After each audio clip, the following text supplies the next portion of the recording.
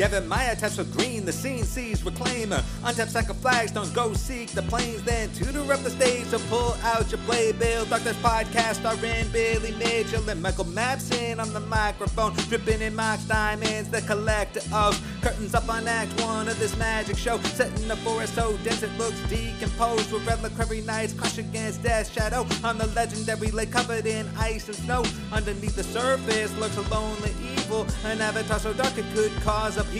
The knight lunges forward going for the kill, but Death's shadow's too tricky, it just won't sit still. Its stubborn denials compile a stack so thick the bazooka bug emerges with Gurmag's angling.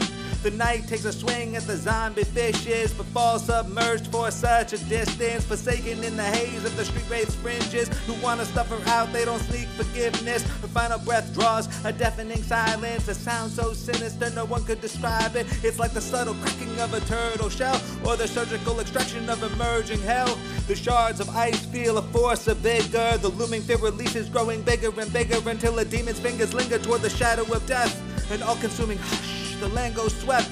The night washes up, frozen on the ice. Dryad arbors thaw her out in the green sun's light. An expedition map suddenly unfurls, revealing Merit Lage has rearranged the world.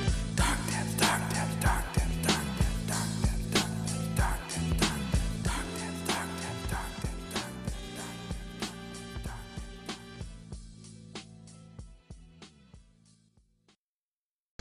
Welcome to the Dark Depth Podcast, your go-to place for the modern legacy formats. I'm one of your hosts, Billy Mitchell, and I'm here with the 100-handed one himself, Michael Mapson. How are you? I'm good. I'm excited because through the magic of time travel, we are finishing this episode right now with the beginning, which doesn't make sense, but I'm excited to have it done because this was a lot of work. How are you? I am about to start editing this massive podcast that we already recorded, so I'm doing okay, currently. Current Billy's okay. Billy in like 2 hours is going to be a madman, and I feel like Billy in like 8 hours is going to be like very relieved that this episode's finally out and I don't have to edit it anymore. But no, overall pretty good. Yeah, so just for, I guess, say this up front, I'm sure you saw it when you looked at the episode title, but this is episode 100 for us, which is a huge milestone, I think, for any podcast to, meet. I don't think a lot of podcasts usually get to episode 100. I don't know. Is it a huge accomplishment? I could just, I could record 30 seconds every week, put it out, call it a podcast. I could do that 100 weeks in a row. I mean, you could, but we do like an hour a week. We do basically every week. We've missed like 3 or 4 weeks over the past 2 years. I think it's pretty impressive. Yeah, I think people would agree. But so we do have. I mean, I know this. You know this. We've already talked to them. Once again, the magic of time travel and editing. We have 4 really amazing guests. Should we say them now, or should we just wait until they come up in the episode? Nah. Yeah. If people want spoilers on who's who, we'll have their names in the show notes. I'm going to say this, and Billy might not follow through, but I'm going to claim that we'll have timestamps for when their individual sections start as well. Once again, current Billy says that's going to happen, but editor Billy in 2 hours might not. So who knows? But they should be in the show notes. I'll try to keep a note there.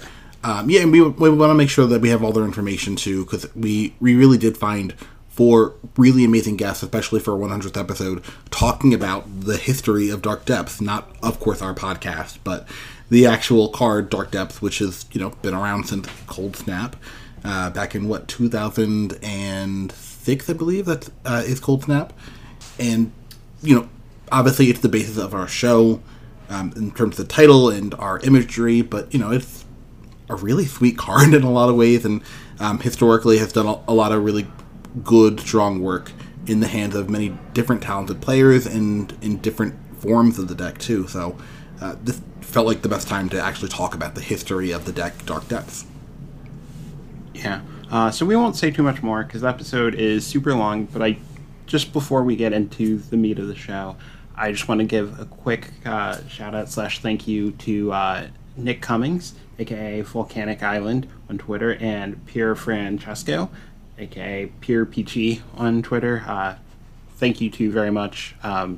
Your because this was kind of an amalgam of your ideas when we were looking for what to do for this episode. Nick suggested 5 depths pilots on the show,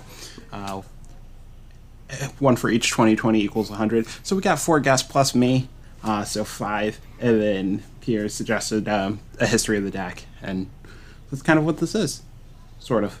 Yeah. Yeah, I mean, this honestly took a ton of work and coordination. Once again, we have guests from different time zones and different countries and things like that. So, thank you, Madison, for putting this all together, because this would have been a nightmare for me to try to do. And obviously, you're, I guess, still recording right from California this week instead of Pennsylvania. So, you and I aren't even in the same time zone right now. Yeah, it's been a nightmare, but everybody has been super helpful. So, yeah, thank you very much to all our guests, and thank you to the listeners. All right, well, with that, we were going to send you to our first interview. Hope you enjoy.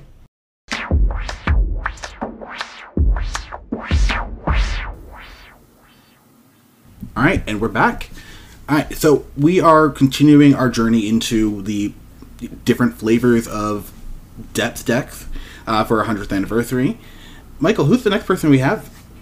Still really weird anytime you call me Michael instead of Mabson. But anyways, I'd like to welcome my friend, often known as Negator77. We have Tom Hepp on the line. Tom, how are you? I'm good. How are you? Pretty good. Doing great. Thanks for joining us. No problem. I mean, I love Dark Depths, and you guys, I think kind of like it based on the name of your podcast, so it felt like a good fit. Yeah, absolutely. It's an okay strategy. Well, I don't know if you remember this episode, but I think episode 10 or 15, something like that. There was Mapson was gone for the episode I was recording by myself. So rather than record for an hour straight, I was I'm gonna put my a little break in the middle. So I put a fake commercial. But it was the Negator77 help hotline for people who've been wrongly denied trophies from Negator77. Because there was a point where you had 40 or 50 trophies in one season. I think they topped out at 60. Oh my gosh, that's so many. I struggled to get 5 in a season.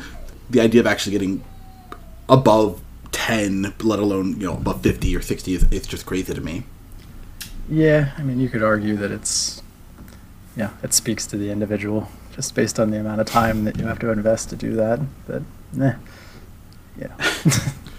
Well, I think it helps too, because I mean, I think you're playing decks that allow you to have a quicker league than someone playing Miracles 5 years ago, or someone who's playing Band Control. Yeah, you can always see that, even historically, going back to before I played a lot. When I was just starting out on Moto, it was Eric Landon that was kind of doing the, lapping the field with trophies, and most of that was with Black Red Reanimator at the time. So most seasons you see, Newton won a couple, and that's Elves, which is a little bit bad. So a lot of times you're seeing these faster combo decks, or even when Delver wins it, that's not I think it's just not crazy. The most impressive one, to me anyway, was when Pokemoki won, when Mr. White won with basically all variations of pile controls, decks. It's okay, if you're gonna trophy that many times with a deck that probably takes 2.5 hours per league, when I'm doing a league in 55 minutes, it's not quite the same thing. If you end up trophying that many times with DAC activations and getting back your punching fires or whatever, you definitely deserve it. Exactly. So yeah, league rates are just how much you play, what your win rate is, and how fast you get through the leagues. So. Well, now that we have you here, probably best to talk about Dark Depths. You have a very long history of playing the deck. I mean, you're one of the people I think people would consider one of the premier Dark Depths players on MTGO. When you're actively playing. What's your history with the deck? Purely accidental. There was a Star City Games event. It was before they even had the opens. I think they were 10Ks or 20Ks, and they just had one in Oaks, Pennsylvania. in a warehouse that was essentially attached to a dog show that I wanted to go to anyway.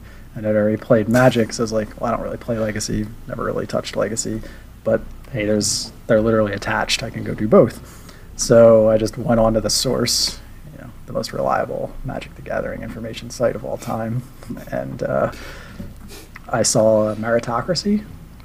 I was like, oh, this is interesting, and some people like kind of turned it into like a black-green depths list, which I guess would eventually be basically the turbo shell. So I just made some personalized changes that made no sense because I didn't like a couple of cards. Like I threw some explorations into the list and just went and played in the tournament.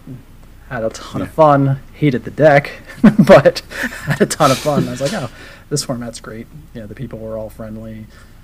Just really enjoyed it. So it's like, oh, I'm going to keep playing this. And from there, set about building a depths list that I personally enjoyed. And eventually, I don't know, give or take 6 months, I ended up with my own bug list and ran that for years. When you copied those lists, like, were the initial lists black-green? Were they bug? Like, what were they? So it was like initially a port from a vintage deck, I believe. So I think the vintage deck may have been mono black, if I'm recalling correctly. And I think, it was base black-green. So I think the initial lists had the Elvish Spirit Guides and all of those traditional Turbo Depths cards. So the shell back then is probably not that far off of what it eventually ended up being. A lot of the core cards are just the same. So it was... I didn't play it quite like that because I was like, oh, well, I don't like the card disadvantage of these Elvish Spirit Guides. I'll replace them with explorations. And then, like, in the second round of the tournament, you realize that this deck only has, like, 22 or 23 lands. Exploration's probably not a really good card. Like, even though you think you're accelerating to your land-based combo, that's a really bad idea. So, but I think the lists that they were running, the people that were actually putting thought into and running the deck, as opposed to me just taking it in blind with no matches, we're running something close to a traditional black-green turbo shell. I do often recommend that people, don't make changes to a deck before they've played it. Having years of messages from people telling me that they tried card X, Y, Z, and it didn't go well, generally I would advise anyone that's trying a brand new deck, especially one that's seen results,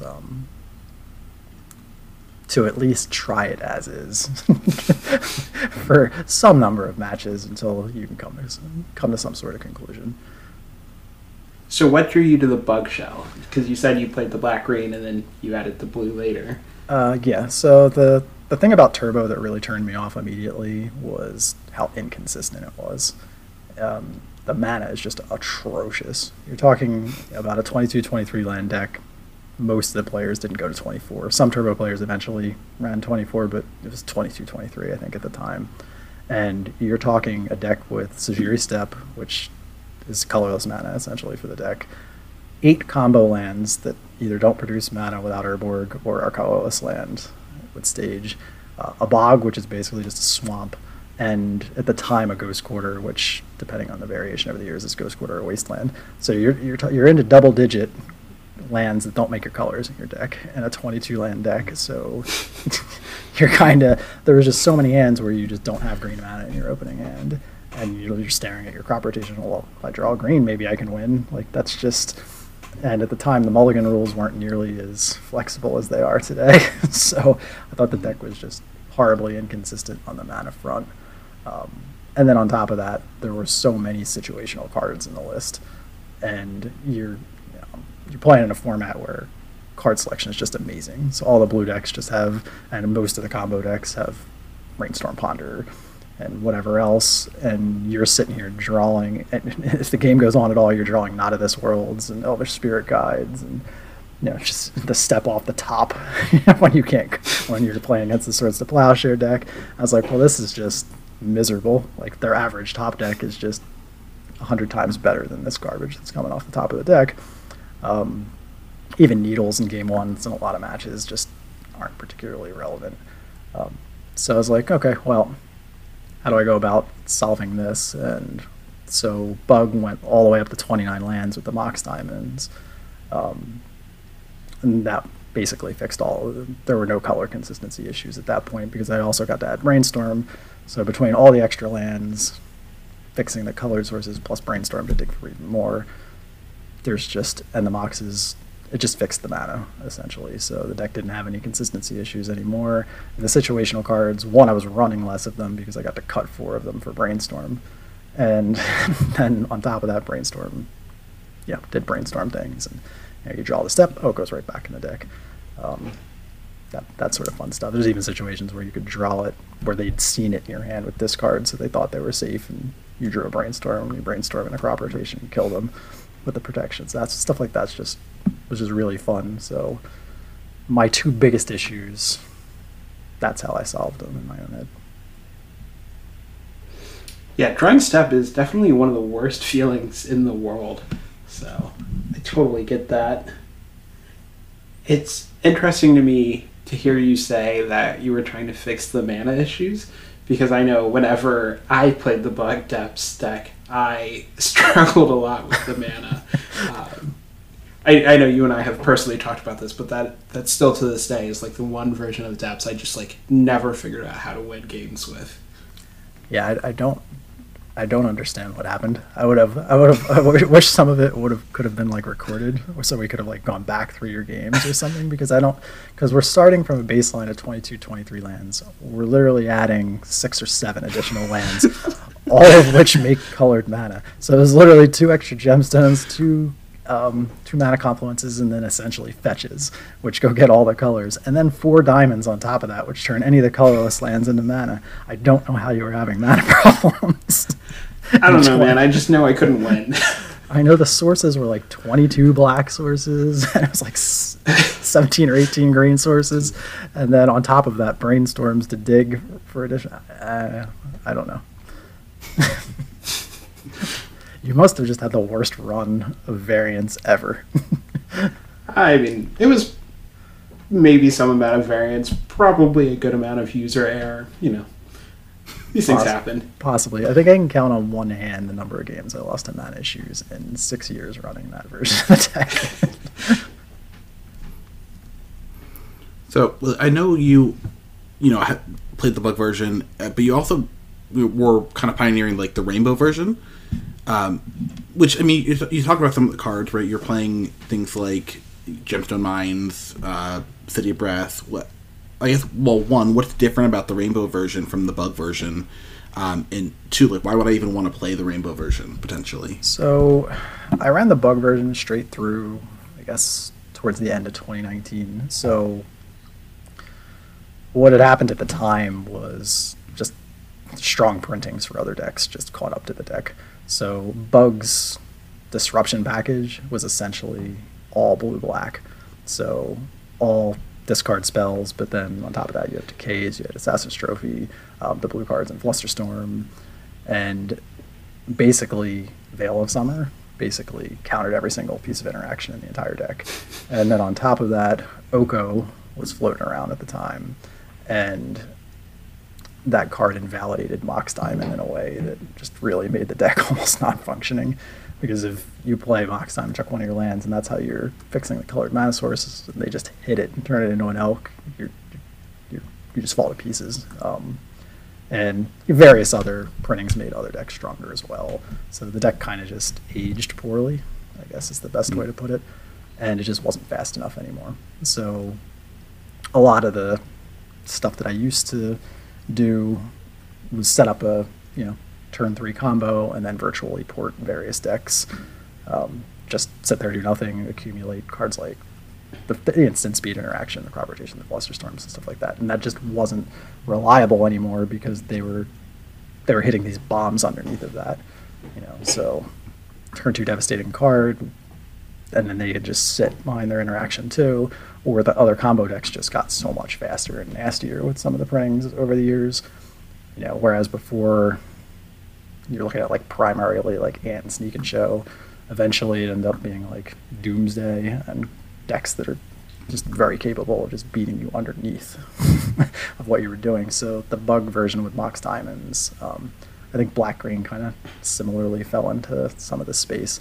They just got the grind plan or the playing slow plan with those decks just got so much worse, and the other decks just got so much faster with printings over the years. So it just didn't work anymore. So I was testing in the fall of that year for the format championships. I'd qualified with Bug, and it just wasn't good enough. Like, I knew going into a field of however many people it was, 24 or 32, I forget what it was that year. But I was looking at the field, and it was like 4 or 5 D&T decks, various, and the deck just didn't line up. So I had to start testing Turbo again, and even though I didn't really particularly like it, that's what I ended up playing, just because I thought, I'm not good enough with any of these other decks to go beat, however many ringers with a random strategy. So I'm going to stick with Depths. So I stuck with Turbo, and I was on that for probably about a year before just being so miserable that I decided that I needed to play the blue cards again.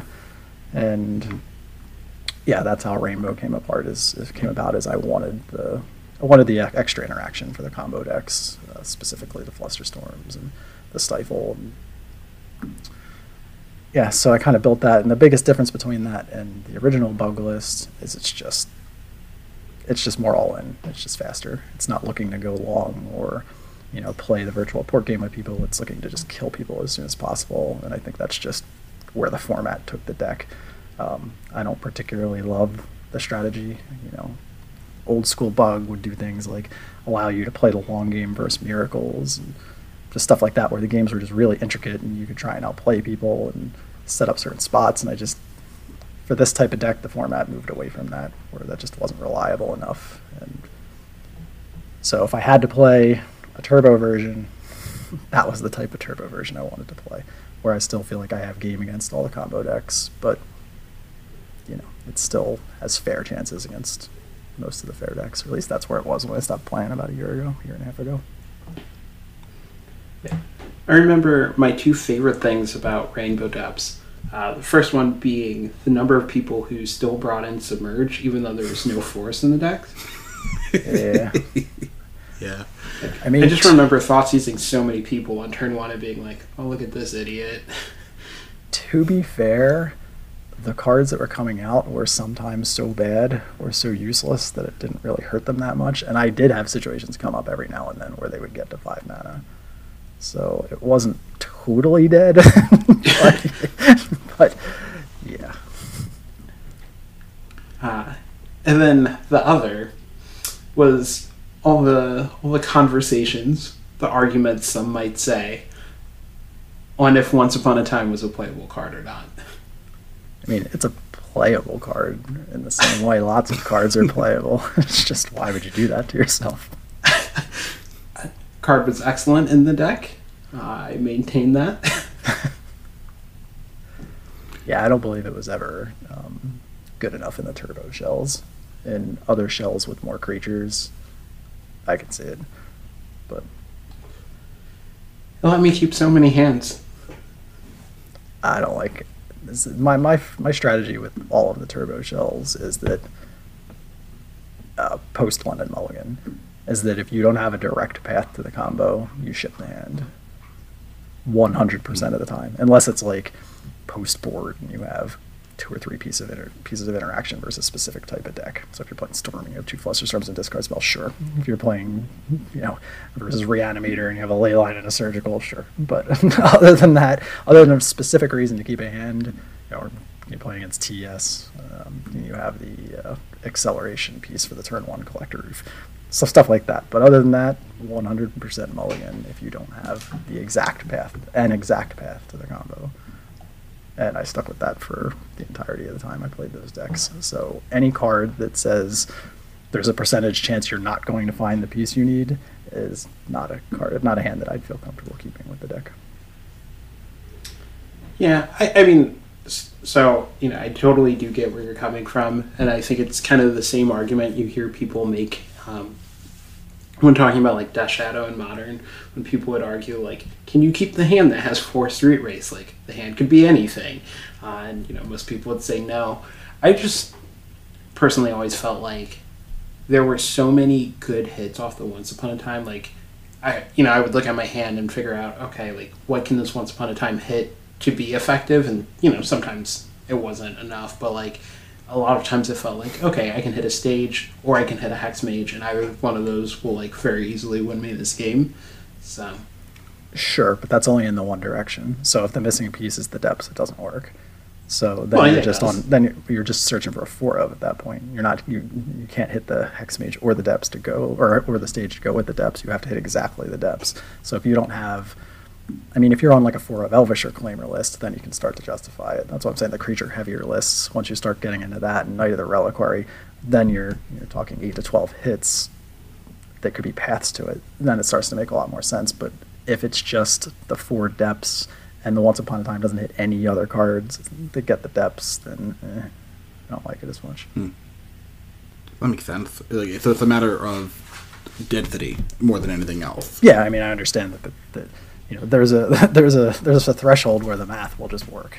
It's like if you have a search card, you don't have to have everything in your hand in a lot of decks, because just the odds are that you'll hit it. But with the Once Upon a Time and depths specifically, if you don't have cards that hits that find the depths, I don't think you can keep hands that have that and not the depths, unless you already have something else with it. So, if it's Once Upon a Time and crop rotation, sure. Yeah. It's interesting. Yeah, it's funny because we've done 100 episodes now, and the amount of things that I learned from depth specifically, I think just because the playstyle is different from what I normally play, the Delver and Hogak and stuff like that. There's a lot of interesting play patterns that I learn each time I play depth that I don't get from other decks in Legacy. Yeah, it's definitely a lot different, and it's different across the types too. So like the Once Upon a Time conversation completely shifts once you end up in shells that have Forever Claimers, or that have Knight of the Reliquaries, or that have, back in the day, Dark Confidants. There's various points where you're either not as hyper focused on the combo as turbo shells are, where you're going for more of a grind plan, or you have more creatures, and then it just gets there. God, you mentioned Dark Confidant. I miss playing with that card so much. I know you would always rag on me for playing it, but oh man, card is definitely brings back such fond memories. I'll let that one slide this time. So, couple rapid fire questions, if you will. Sure. Favorite matchup to play? For any of the versions? Yep, any version. Miracles vs. Bug, original Bug. That was just so good. The games would go so long, and it's just so weird to look at the Bug Depth shell and think that it would be favored, but it varies. But I'm not talking about like the Sensei's Divining Top.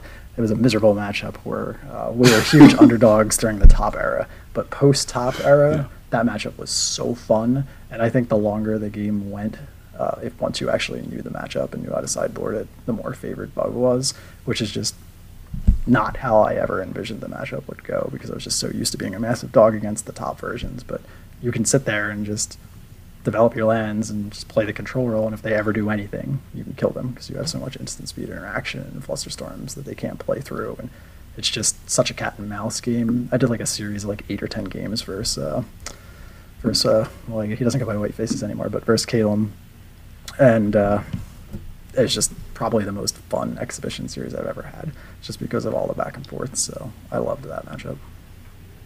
I actually loved playing versus Miracles too. I actually liked playing against the top version as well, honestly. No, I don't think so. The top version is just it's just all about that card. Like, you can't beat a floated Terminus basically ever, unless you're running hyper specific cards, or doing things like and step decaying the top, or it's just, there's some interactions where you can play around it, but it's just so good. Yeah, I will say I was not playing a lot of depths during that time, so you definitely would have played way more than I did, and I could definitely see that matchup getting old. But I think since I was still like newer to it, it was, I don't know, I thought it was fun. Definitely interesting, and I could see how it could be very frustrating. But maybe I'm just a masochist. I liked playing against Miracles in general. That was definitely interesting. I had lots of interesting matches versus it. It's just we were heavy dogs, because a lot of the cards that in more recent years or powerhouses against them were just garbage because of the top terminus interaction. Like, Safekeeper is one of the best matchups versus the white decks generally, and that card just is just laughably bad versus in the face of terminus. Like, how your answer to their answer is just going to get wiped with your 2020. All right, that's sweet. So, what do you think is like the most common or biggest mistake you would see new pilots making? On depths? Yep. I mean, it's hard to say because I haven't really watched too many people to be able to say that I see it. I know that the mistake that gets made against depths is just wastelanding the lands away too fast. Just firing off wastelands on the first land they see. Lots of Delver players do that. But from the depth side, probably a lack of sideboarding skill is probably the biggest thing. You see sideboards for the depths shells, and there's just no way they map out correctly. And just from afar, that kind of tells me that they probably don't really have an understanding of what cards are coming in where, or if they do, they're bringing in too many of them and diluting the deck, things like that. So, I don't know if that answers your question, but that's probably the biggest thing that comes to mind. Yeah, that's a good one. I know you and like Jonathan Sukenick used to do those streams where you like go over the depth sideboard. I wonder, it's been a couple of years, so I wonder how applicable they still are. But that might help any new players kind of get an understanding of like the fundamentals. Yeah, the deck hasn't changed very much. Like, there's been a player that's been running some turbo shells to some decent challenge finishes the last month or two that I've seen. Deck's really only like 6 or 7 cards, and they're all support cards. A couple sideboard slots here and there, 1 or 2 changes to the main deck, so a lot of it's probably still applicable. What is your best piece of advice for somebody who is picking up depth strategies in general? I mean, there's tons of resources everywhere, so it depends on their level of experience playing the game. So if they're picking up from scratch, you could probably just watch any number of, read any, I mean, the depths Discord's there, there's tons of information there. If you want to go way back, the source still has a ton of information. There's a bunch of videos on YouTube from a variety of people. The shell's been popular enough for long enough that you could find, and if you just Googled Depths Legacy videos, or you searched on YouTube for it, you'd probably find videos from, like, I know Jarvis has done some. I did the Channel Fireball one with Honorog. My channel has a few videos on it. I know you have done plenty of depths related stuff. So yeah, I would just find some stuff and try and watch it, and then just take a list that's semi-recent and give it a spin. Because basically, reps, talking to people, and watching other people play are the 3 main ways to probably get better with it fast. Billy, anything else you want to ask or say?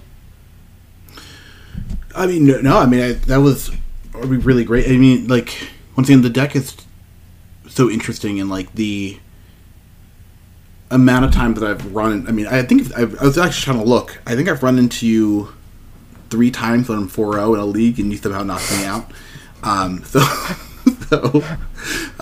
Just being able to hear your thoughts on how to play decks like that, because I mean, even the idea of having a hand that actually has a good plan, not just a mystery box, actually trying to make a deck be able to support itself rather than rest on the fact that it can be explosive, actually going for consistency. I think there's a lot of things there that, even though I don't play depths particularly often, right, that's still something that I can translate to playing Blue-Red Phoenix and Pioneer, or even playing Delver in Legacy. So no, it's just I'm just trying to soak it all in right now. Yeah, I mean, every deck's different with the plans, so I wouldn't apply my mulliganing strategy to a Delver deck.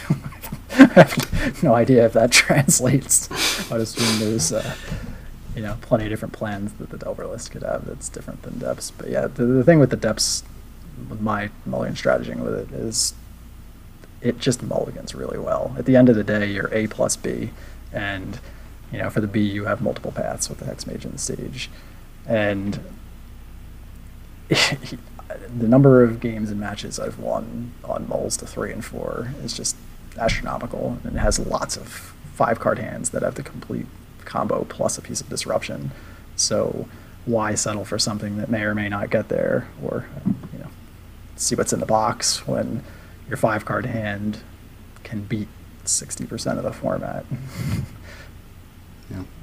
Well, thank you for coming on with us. Really appreciate you stopping by the show. It's really cool to have Negator 77 on the Dark Depths podcast. So thanks for stopping by for our 100. Yeah, anytime. I appreciate the invite.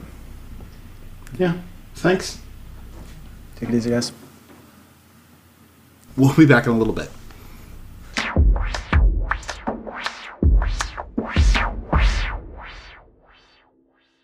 All right, and we're back. All right, well, we have another special guest I'm very excited about. This actually, was one of the GPs, believe it or not, that I remember the most watching involved, I think, one of the coolest finals that I've ever watched. And, you actually, our special guest, actually won 2 different GPs, which I think this makes it the first time we've ever had a GP winner. I mean, Mapson, I guess, is a GP runner-up, but, 2-time GP winner is a little cooler, I think, right, Mapson? Just rub it in. All right, well, let's welcome to the show Rodrigo Tagores. How are you? Hello, very good. Here in the hot Spain. Ooh. Is it in 90s there? Or I guess, well, you're in Celsius, right? So I don't know what. We are in Celsius, so it's around 40 grads Celsius, and I think that's over 100 Fahrenheit. Oh, gosh. Yeah, that's a little too hot for me. We've been rocking high 90s for the past couple days, but yeah, definitely not over 100.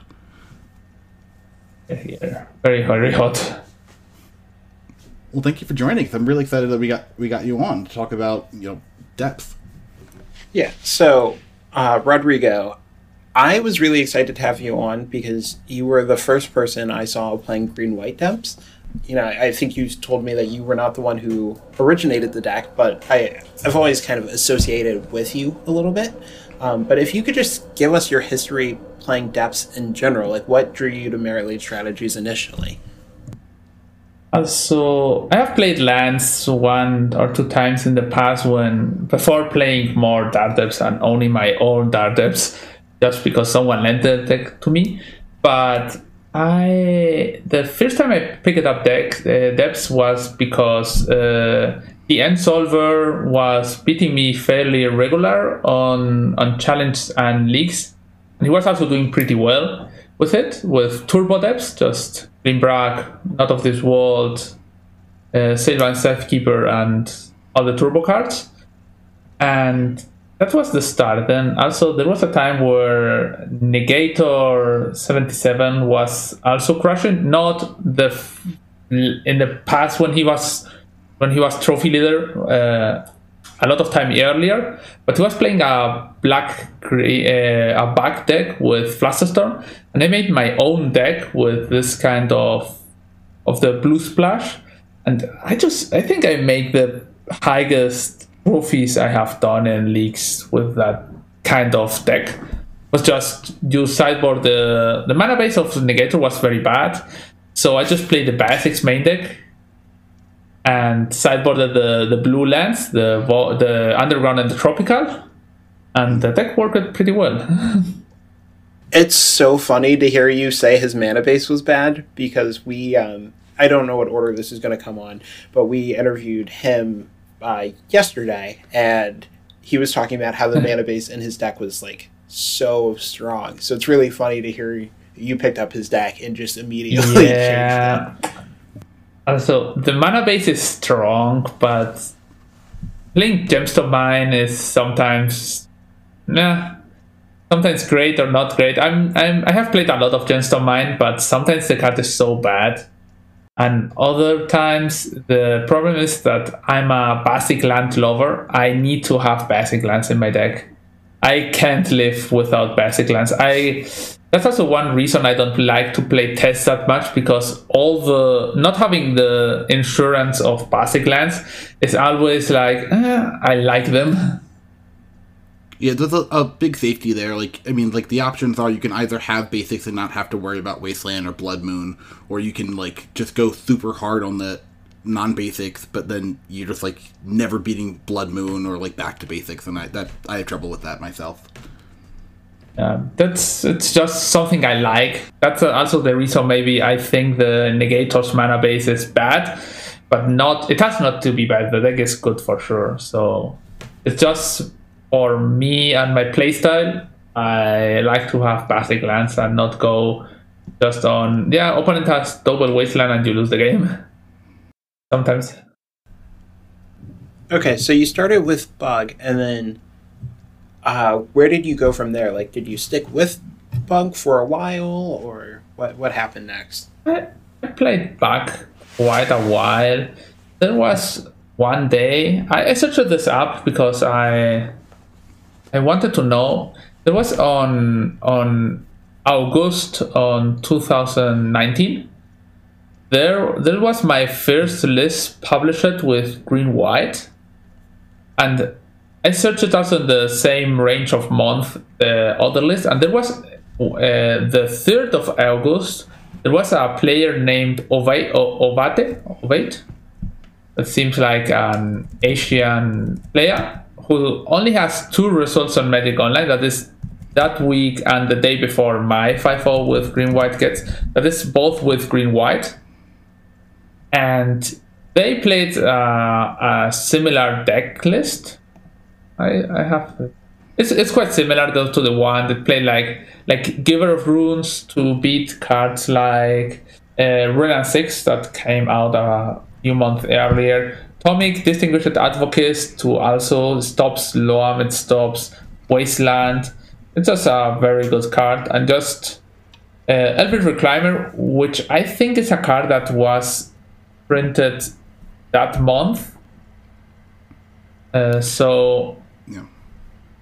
that was the first time. Also, I'm not the first person to play green white. I'm the second. I think I played against them in the league, and they say, "Whoa, this deck looks very good." And they were able to 5-0, so I just copied the deck list more or less,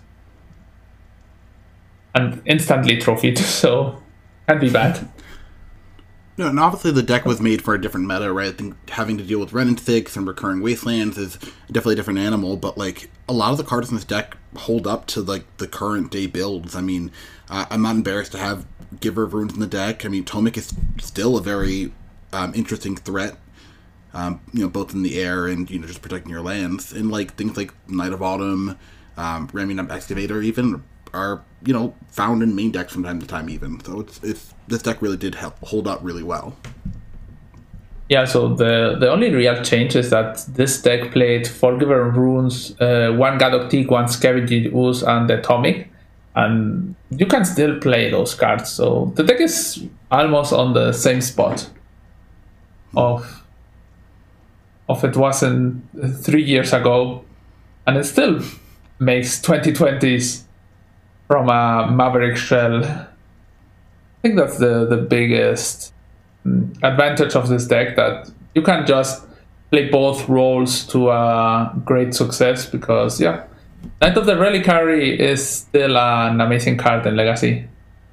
Yeah, I mean, it's definitely a card that I think people tend to forget about until it's a 7/7 attacking them. But it plays offense and defense just so well, and especially in this deck where you get the fast starts with the a Green Sun Zenith and the Dryad Arbor, or Mox Diamond with a turn 2 Knight of the Reliquary. Like it definitely can put some pressure on your opponent. Yeah, for sure. So one of the questions I have for you is, I still kind of think of you as a Storm player too. It's hard not to. Like, if anybody watched your finals win, I think a lot of people kind of associate you with Storm. But also, obviously, you play this. I know you just play a wide variety of decks, and on stream, you've been, playing it. Feels like everything under the sun. But being such a big Storm fanatic, what is it that keeps bringing you back to green-white? Because I think you are also a very long-time proponent of this deck. I think I'm a combo player, but I don't like to play the turn 1, turn 2 combo decks. Always played a Storm like it was a control deck, Like you grind your opponent out to death instead of just going crazy for their throat. So that's something that happened. Also, I know Cyrus Carmangel does the same. Like we played Storm, like not. Sometimes you have the kill on turn 1, and that's fine. But the good thing is, you with discards, with bait spells, you ended up grinding up your opponent until you could resolve a business spell. That was something I liked a lot about Storm, and I think this Maverick deck or the green white depth deck or the black depth deck was also like so. You just keep putting your opponent in the worst spot that you can to not always win with the combo, but when they are completely drained or out of options, you just kill them with like Tendrils or a 2020. Like the green white depth deck does that. Sometimes your opponent loses so much resources killing your knights and so that 2020 comes and finishes the job. I think it's almost the same kind of deck. I also like to play the vintage combo control decks, like not the grindy Renan 6 Oko decks, but the POs and whatever Yawmoth will you can cast. So that deck, I guess that version of the deck definitely plays more to your playstyle then.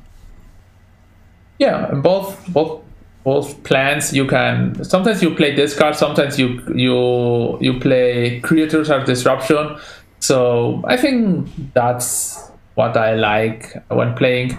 I don't like to play the tempo decks that. I always call it like I don't like to play the decks that win with small attacks. Like I want to have a oops I win button usually. Wow, I think our playstyles are very similar, and it's weird. I don't think I ever really thought about how much I like combo control until you were talking, and I was just like thinking about the decks I've played. I was like, oh yeah, that's very much my style. I mean, I think you and I have a lot of overlap in decks we like anyways, like Ant, Amulet, this. I think we also like Primeval Titan. It's a good magic card. Just for 6 mana. That's a bargain. So I wanted to ask, I know you've had the opportunity to play with Minsc and Boo. How has that card been for you in the deck? Because I haven't had the chance to play with it yet. The card is very, very good.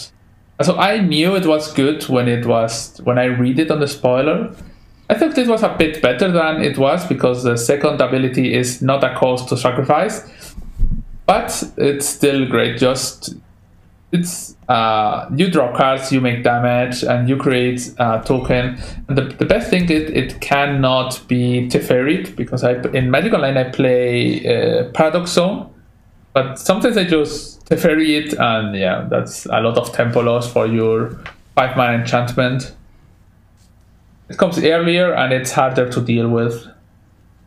Yeah, I'm very excited to try it. I also love Paradox Zone. My issue hasn't even been Teferi. It's been like when they just besage you it. Yeah, so or Force of Vigor, or it's 1 more mana. That's also something. Yeah, I mean, Minsc and Boo just like it comes down.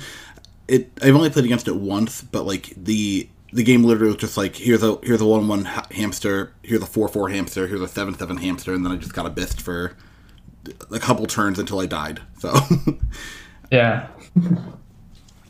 So a couple.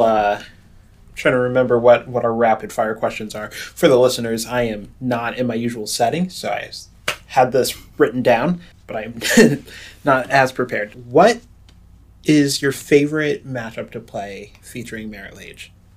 So, I like to play the game against Delver a lot, and also against Lance. Against Delver is fine to play against them. It's a good matchup. It's a bit in your favor, but still hard to play. But it depends. If you are not playing all the day against Delver, it's great to play against it. But I enjoy the Lance matchup also a lot. You have to take a lot of hard decisions, and I think Lance is a great matchup to play with the green-white deck. Not with the black-green, but Knight does a lot of work there. That is a fun matchup. I do definitely have some good memories of green white versus lands. Next question: what is one common mistake you see newer Depths pilots making? I think the biggest mistake is that they try to go for the combo too fast. Like, I like to play a very slow game and not combo until I need to in some matchups. Other times they just, I can make a 20-20. Why not? But that makes you be quite on the back foot if it works bad. So I think that's the biggest mistake. That's really good advice too, because the number of times me learning the deck, trying to go for it, and if I wait one more turn, I can have protection with a Thijiri Step, or if I can wait 2 more turns, I can play around Wasteland and I can play around Submerge or something like that, and that definitely punished me first learning the deck. Yeah, for sure. Sometimes it's like, I have to go for the combo because it's not going to be better, but then you draw the Knot of this World or whatever answer you had, and there's like, if I waited one more turn. Mm-hmm.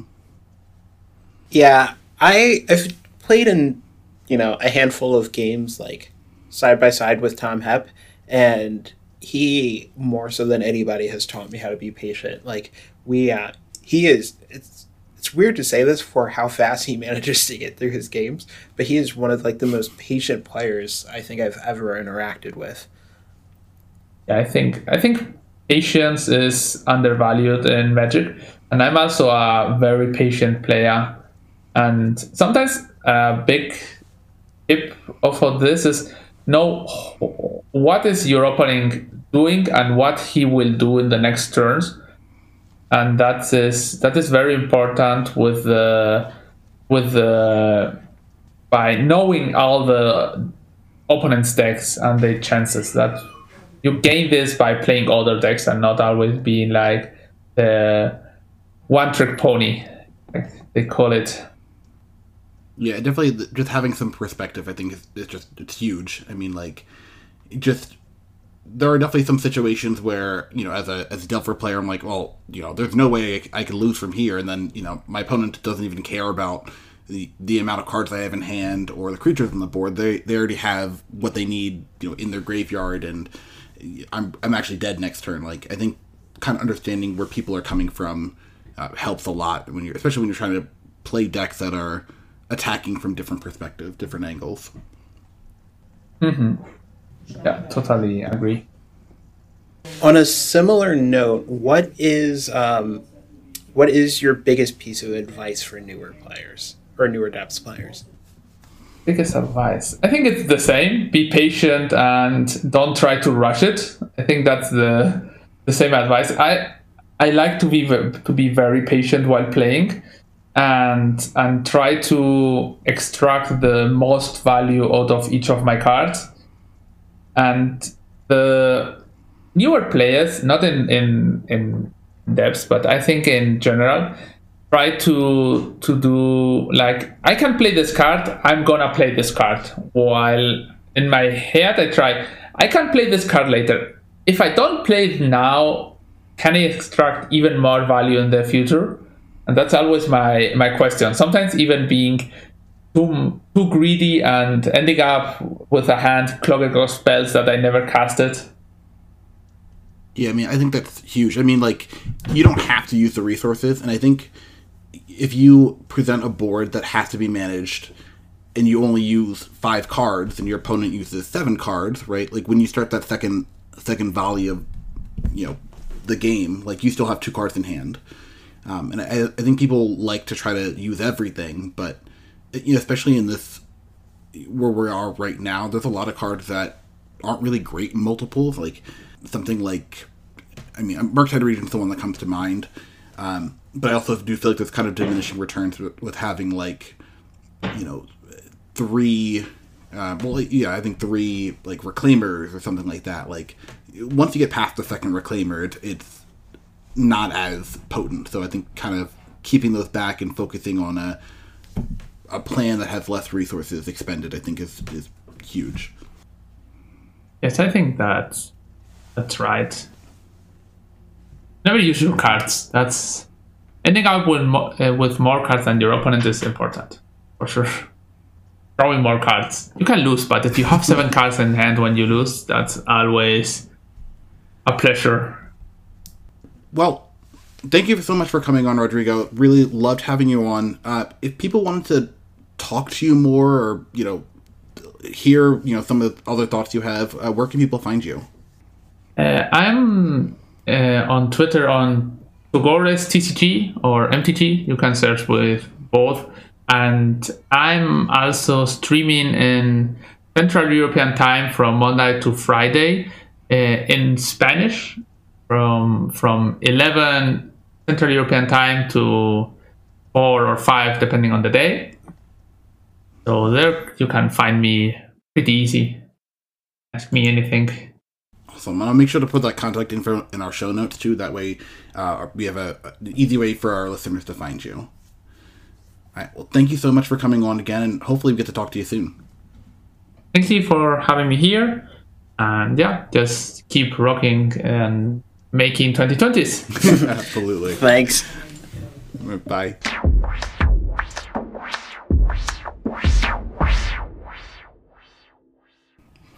All right, welcome back. All right, well, our next guest here is honestly one of the people, whenever I sit down at an SCG and I'm like, okay, well, I have to play, who is it? And I see this name, I'm like, oh, gosh. Number of SCG top 8s to his name, and very much one of the best Lands players, I think, in the States. Dave Long, thanks for joining us. Yeah, thanks for having me on. So, Dave, we are celebrating our 100th episode talking about all things Dark Depths. And, I think when we especially are sitting down and talking about, the local scene, you being in Maryland, us being in Pennsylvania, we always...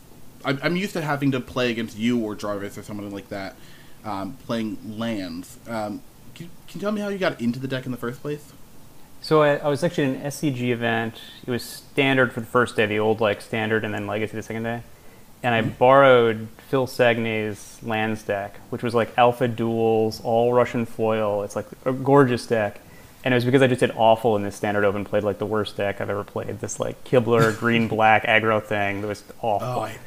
With the Predator Ooze one? Yeah, so I ended up switching and going to the open trial with his borrowed deck, knowing nothing about Lands, and just, easily 4-0'd the trial, and then went home and bought a Tabernacle, bought Mox Diamonds, and just was off.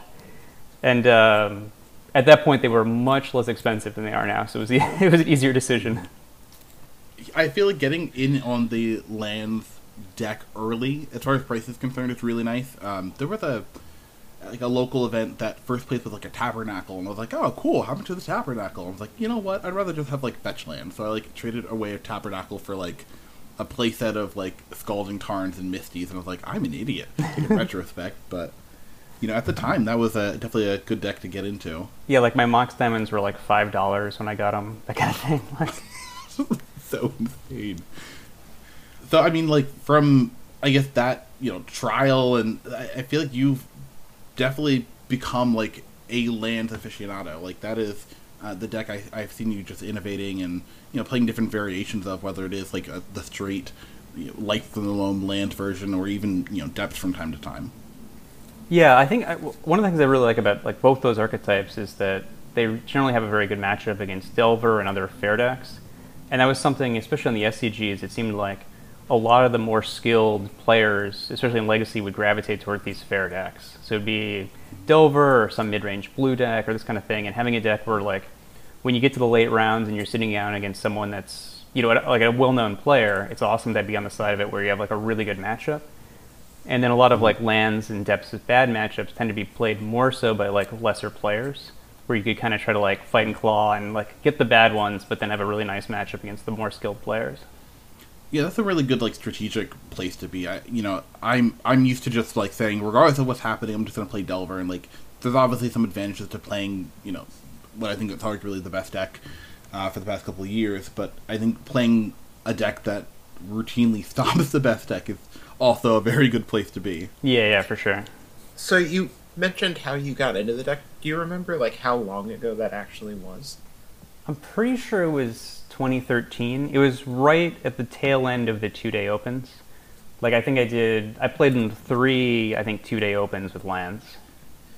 And have you been like on lands/depths basically ever since, or have you ever switched off the deck?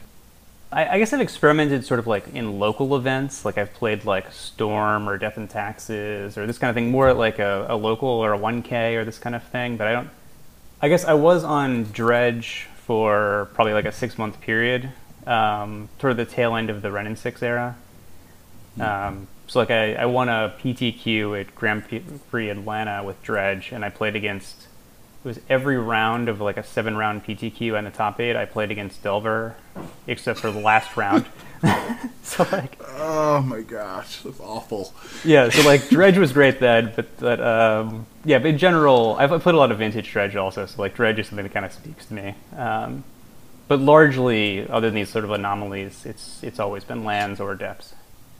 Yeah, looking through your results from MTG Goldfish, it's just like all the way back to like 2014. It's just lands, red, green. You could throw in a Modern Affinity here and there, but like, yeah, you're definitely playing a lot of lands and a lot of depth here. It's awesome. Yeah, I think I did every additional splash of red-green lands. Like I've registered Naya, Jund, and Rug. Ooh. I think we're seeing a lot of people, playing, I think, white for things like Prismatic Ending, things like that. What are you actually getting from like Rug or from Jund land? So the Jund one is like one of my favorite builds of lands, where it was a Burning Wish build, and it didn't have Punishing Fire. It had Molten Vortex. This was like right after Magic Origins came out. Okay. So because of this, you just got to play like a fetch land, normal mana base. You didn't have Groves, and you could have, in the board I had things like Thoughtseize and Dark Confidant. So there was an open where, this was when Miracles was still pretty popular, and it was having Abrupt Decay is also in the main. Like I just kept playing against Miracle players and just like crushing them by having these like sort of off the wall card choices in the archetype. Abrupt Decay is definitely one of the cards that like I'm shocked it has not kept up. I feel like that card was so powerful, and like it still does so much, and we just don't see it anymore. Yeah, certainly like Black is pretty down in Legacy. Like it's been that way for a while now, especially in like a fairer space. Ending kind of does everything that you want Abrupt Decay to do, except white is a playable color. Oh yeah, absolutely. Yeah, it's like a better color and like a more efficient. It's just a much nicer card at this point. What about the? Was it that was Jund? What about the Jund, Naya, and I can't remember the last color. Oh, Rug. Rug. So I had 2 different builds of Rug. One of them was also the tail end of Miracles, where it played like Academy Ruins for engineered explosives. That was basically it. The other build I really liked was during the nonsense. This was like the last Eternal weekend before COVID hit, where we could play with cards like Oko and Ren and 6. So this was a build that was lands, but it had like 7 of those Planeswalkers in it. So the idea was just to like turbo out these Planeswalkers with like Mox Diamonds and that kind of thing, but then you still had like some Loams and some Punishing Fires and that sort of thing. But it was mostly like this sort of aggro-y Planeswalker deck. And then you got to have counter magic in the board. Okay. That entire era just blows my mind. The fact that there was a period of time we were playing Oko and Ren and 6 and Legacy, and everyone was like, "Yeah, this is not fine, but we'll keep doing it until they say we can't do it anymore." Yeah, like in retrospect, that deck felt super good, but I think it was just because it had these 7 busted Planeswalkers, and probably like you couldn't really go wrong if you slotted like those cards in. Yeah, the number of turn 1 Ren and 6, turn 2 strip mine you until you die games I've lost is very, very high. So Yeah, and being able to like turn 2 Oko. I definitely had a couple turn 1 Okos, and those were like, oh my gosh, yeah, that's pretty rough. so good. So, you've switched a lot back and forth between, like, mainly red green and then like the black green depths. I want to say, but like obviously we've just gone over the other decks you've played. How do you kind of pick and choose when to play which version? So I guess like especially over the past handful of years, I guess not less so once like Saga came out and stuff, but pre-COVID, I usually viewed it as like I want to be on depths because I just thought it was a more powerful deck. It has more answers. You get stuff like Thoughtseize. You're just much faster. But it was weighing, so like defaulting to that. But if I thought there were going to be lots of answers to Merit Lage, like if people were just really gunning for it, then I would think about lands. Whereas on the land side, I would stay away from it if I was expecting a lot of combo, or it's things like sort of like Miracles that where you expect, you know, Blood Moons or From the Ashes, or these sort of like dedicated land hate cards. So I guess those are like the two. You can either go fast. If the format's going fast, you can go fast with it. But if the format is going slower, you have like the better slow deck. Yeah, and then also just thinking about is there more hate for specifically Merit Lage or more hate specifically for like lots of lands, so be it Blood Moon or From the Ashes or those types of cards. God, From the Ashes is such a miserable card.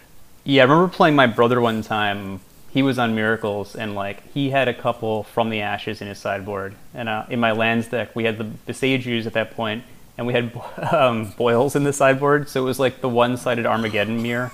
Oh my gosh. The number of... I always love that, too. You know, we saw that in Modern pretty recently, where people were, you know, playing Dryad of the Elysian Grove and, you know, just getting boiled after sideboard. It's just like one of the greatest things for people are like, and now I win the game. It's like, well, actually, you die. It's like, ah. Yeah. Somebody tried to get me with Boil actually a couple weeks ago. Like, it's like, nah, I'm never putting Dryad into play if you just like are passing with 4 red mana up. I'm not letting this happen ever Right. again. Keyword again. Yeah.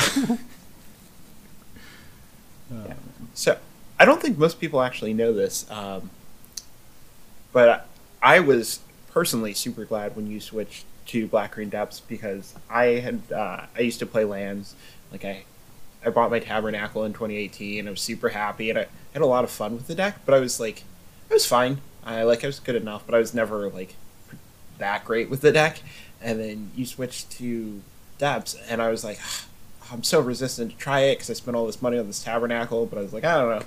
If Dave's doing it, he's pretty smart, so I'll follow him. And I just started winning way more with Depths than I ever did with lands. So thank you for unlocking that for me. Yeah, I think one thing that was interesting, like especially with starting lands like relatively early, that like 2013, 2014 time, is it really changed in terms of like people's familiarity with the deck.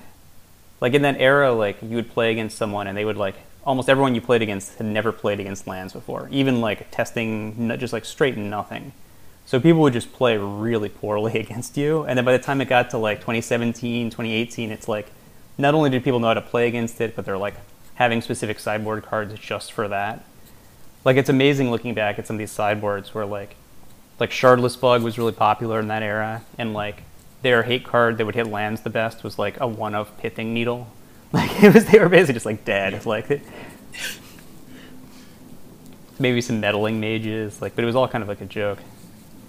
Yeah, I'm looking back at like 2016, Noah Walker winning a SCG Legacy with Great Silver, and yeah, it's like you see the one Pithing Needle. I guess I remember that the plan was kind of like Pithing Needle, and then I could maybe Wasteland, and then I could like Surgical your Dark Depths and like not die, and like that was and I could block with Baleful Strix maybe. I mean, like part of it too is like a lot of the better answers I feel like at this time would have been things like Vapor Snag. I guess like something like Brazen Borrower is much better today than it would have been insane. I think. Back in 2016, but there's really not a lot of good answers that aren't like dedicated hate cards. I guess Submerge is the big one that comes to mind. Yeah, and at that point, people just weren't playing the deck, so like it didn't make any sense to have a couple land sideboard cards in your deck. Yeah, and now we see land. I mean, just depth in general. I feel like it's one of the most popular decks.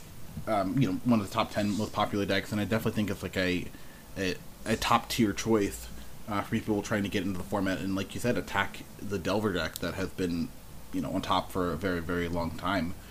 I'm actually surprised we don't see more people playing land strategies and depth strategies. Yeah, I've always been surprised that more people haven't played green-white, because it's, as far as Legacy goes, it's actually really affordable. It has a much more normalized game plan than like something like lands. Like if you've played Modern, like you can kind of, there's stuff you have to learn, but it's closer, more like to get into that way. And certainly the Delver matchup's great. I think part of it is people are just scared to not play with Brainstorm. Yeah, I can definitely see that. Like, there's definitely players that would just never not register Brainstorm, whereas I basically never have, or very rarely. I think there's a lot of comfort, and I've seen this kind of in the past couple days. It's like, do I play the best deck, or do I play, what I know? And it's like, there's definitely an advantage to both, but like, you could also learn a good deck like this. And like you said, like you could have a deck that works in one situation and works in another deck that works in another situation. And I think having options as a Legacy player is a huge advantage. Just like you kind of showed with switching between lands and depths, and even switching to dredge for a little bit. Yeah, like I think that's one of the things I think is, especially Legacy players tend to get stuck in sort of one archetype, and like whether it's good or bad, that's the archetype they play. And I'm sure early on, like if I had bounced more, it actually would have been better. Or like there were points where like lands was not particularly well positioned, and I still played it, where I like probably should have switched to something else. So I've definitely gotten like quicker at switching between decks as it's gone along. So I've got two more questions specifically for you before we ask you the questions we're asking everyone.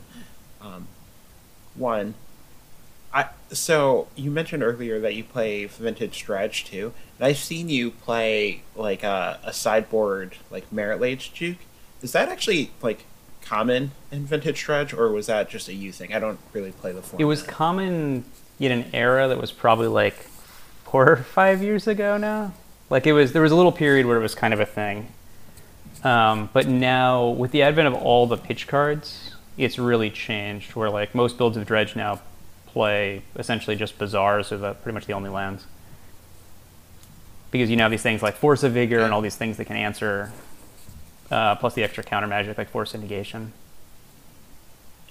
And then my second question was, I think anybody who's watched you play a lot has noticed that you use an LSV token for your Merit Lage. Is there any like story behind that, or just like that token? I saw him at an event, and like they had given out that token for free at the event, and so I was like, hey, I'll have him sign it.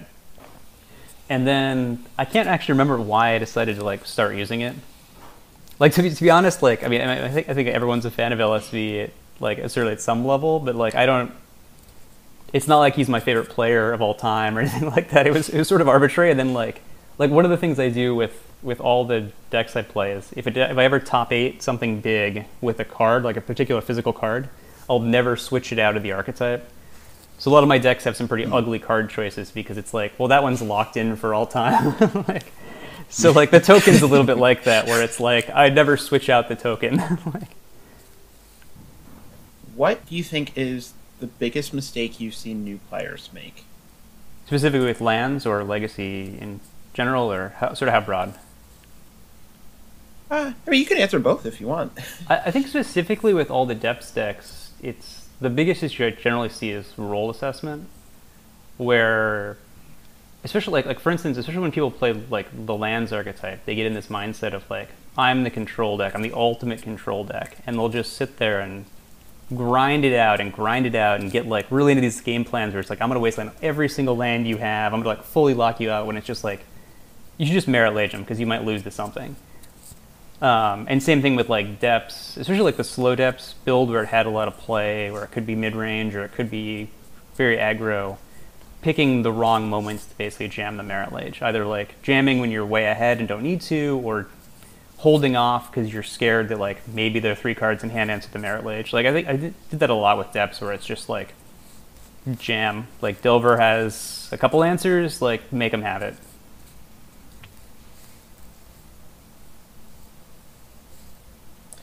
It's so weird hearing you say to jam after like we just talked to Tom Hepp, and he's like one of the most patient players I've ever met. So he's very much on like the wait until it's like a lock. So it's weird hearing that difference from 2 players who both have been so successful with the archetype. Yeah, I guess one of the other things I really like with the archetype is setting up the combo and then forcing especially against control decks, forcing my opponent to hold up mana all the time because of the threat of the combo. So like with the slower depths, I really liked having, you have the combo and you just set it aside pretty much, and they have to respect it. And but then you get like Dark Confidant going, and they're not going to plow the Dark Confidant because they see you have the onboard Merit Lage and this kind of thing. Like putting them in the squeeze, sort of like this vague Splinter Twin scenario. And did you want to give the biggest mistake you see in Legacy in general, or just leave it at that? I feel like Daze is definitely one of the most testing cards in the format, especially to play against. And I think a lot of people, when I watch, either jam the critical spell into Daze when they don't need to, or I think more often people tend to play around Daze just exclusively, like not realizing that, especially as Delver's curve's gone up, like setting them back a land drop actually matters quite a bit. So if you can, just jamming in early, especially if there's no threat, can actually be a pretty big advantage. Yeah, I'm definitely a big, I play around Daze probably too much. It's to the point, like, my friend makes fun of me, and he's like, when he plays against me, he's like, I think I'm just supposed to cut all the Dazes, because you'll just never like get countered. But I remember back, specifically when, like, Arcanist was in the format, I was just jamming everything I could on, like, turns 1 and 2. I was like, please don't let that thing come down on turn 2. Right. Mm-hmm. Yeah, and I think right now, especially with Expressive Iteration being such a omnipresent card, like I think being able to jam them and make them daze on turn 2, it's like, okay, well, I'm not going to cast my Expressive Iteration yet. It's like, okay, well, I'll cast it on turn 3 maybe. It's like, no, I only have 2 lands now. It's like, okay, I want to wait till turn 4. It's like, no, I dazed you again, so I'll wait. It's like the longer you delay that card from actually doing anything, the better. I don't think a lot of people kind of respect that right now. Yeah, and it's like a very different play pattern than it used to be with like the old school Rug Delver, where it was like Tarmogoyf was the only thing that cast 2. And it's like all 1-drops, and like the curve was so much lower that their Daze did very little to hurt the Delver player. Maybe like you couldn't triple spell or that kind of thing in a turn, but like it was much more minor than now with these things like Expressive Iteration. Yeah, back in the day where Brainstorm was the best card draw spell in the Right. So this is a very similar question to the biggest mistake you see people make, but like, what is your biggest advice for new players picking up depths? I guess it's pretty straightforward, but like get the reps in, like learn the matchups, be familiar, like keeping with that idea about like when do you jam, knowing, all right, which are the matchups where I'm an aggro deck, be it with lands, be it with depths, but like I have to Merit Lage them absolutely as fast as possible, and I'm mulliganing to try to Merit Lage them absolutely as fast as possible, and which are the matchups where, it's okay, I can sit around, I have time, where Merit Lage isn't the plan. Like I think knowing from like your opponent's first land drop or first 2 land drops or even their mannerisms, this kind of thing, like where am I in the matchup is really important. Like one of the things my brother pointed out at one point was like, you can usually judge what type of deck someone's playing by how long it takes them to present the deck. Like there's no Miracles player that's going to be sitting there like 4 minutes into the round, slowly shuffling, like just talking to you. This kind of thing. It's always like Reanimator guy, Sneak and Show guy. It's like, whereas the person that's like, everything's crisp, it's all ready, we're like ready to go, like we're drawing, they're like, we can draw hands before the clock starts, this kind of thing. It's like, it's probably like some control deck. Like, it's a very good point. It's very true. If I were actually trying to learn a Dark Depths archetype in particular, would you recommend I would start with like a red-green land, or do you think I would start with a green-white depth or green-black depth, something like that. Yeah, I think I would go I like green-white because I think it's closer to normal Magic than lands. Lands is sort of its own weird deck. And then green-black tends to be a lot more punishing. Like if you jam and it doesn't work, you just tend to lose. So especially if you're making mistakes early or these kind of things, like I'm pretty sure the win rate of someone that's not very good with green-black depths would be particularly poor just because of that. Whereas green-white, the consequences of missed decisions, I think, are a lot lower. Yeah, I would definitely agree with that. It's in green-black they deal with your Merit Lady and you're like, oh, this really sucks, and then in green-white they deal with your Merit Lady and you're like, well, punch you with this 8/8/9 of the right, exactly. And I think the key for any new player is getting the reps in. So if you want to find the build you like where you're going to enjoy playing it, so you can get those reps in, where you want to play it, where you want to test, all these kind of things. So if you're not enjoying it, then you're kind of missing it. So, of all the Merit Late strategies you have played over the years, what has been your favorite matchup through time? So my brother I mentioned, Rob Long, he was a long-time Miracles player during the Counterbalance era, the top era. And that was when I was pretty much starting out on lands, and the Miracles matchup was one that basically pretty not great lands players would almost always lose it. But because I had my brother and he was willing to sit around and play 4 hours of lands v Miracles where no one else on Earth would want to do this, I got really good at that one, and then could pretty consistently beat the Miracles players, which was something that most lands players couldn't do, and was really important for converting these tournaments. So even though that one's definitely not favorable for lands, it's definitely the matchup I by far played the most, and it's really intricate. So I always enjoyed that one. That's really awesome because Robin, his own right, is also a very accomplished player. So playing with him, I think has to be great. It's when you're trying to test for a matchup that people tell you was bad. What are you looking for? How do you approach that kind of testing session? Yeah, I guess it's more important for these sort of slower matchups, something like Reanimator, or you just want hate cards and to go as fast as possible, and it's almost more in the deck selection, deck building part of it. I don't think I've ever tested against Reanimator because it's just you kind of know what to do, and there's not a lot of intricacy to it.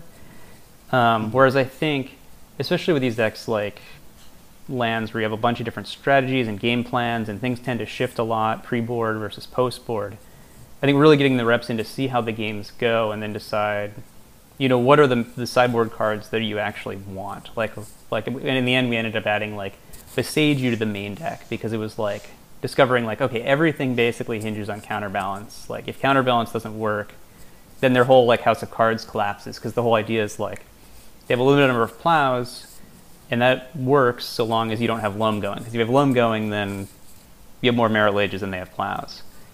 But if you break through the Counterbalance part, so that was a key. It's what are the because you're not looking for hate cards like Surgical Extraction. You're looking for these sort of weirder hate cards like Boseiju. So actually breaking down how the game to play out. That's interesting.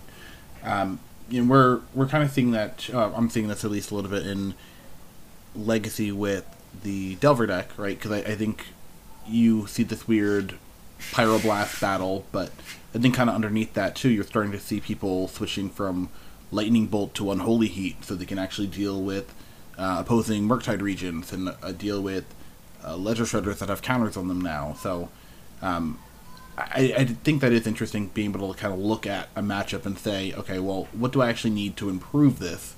Not just, what is the, out of my 15 cards currently in my sideboard, what do I bring in, what do I bring out? But, what actually needs to change to make this more favorable? That's interesting. And one last question before we let you go.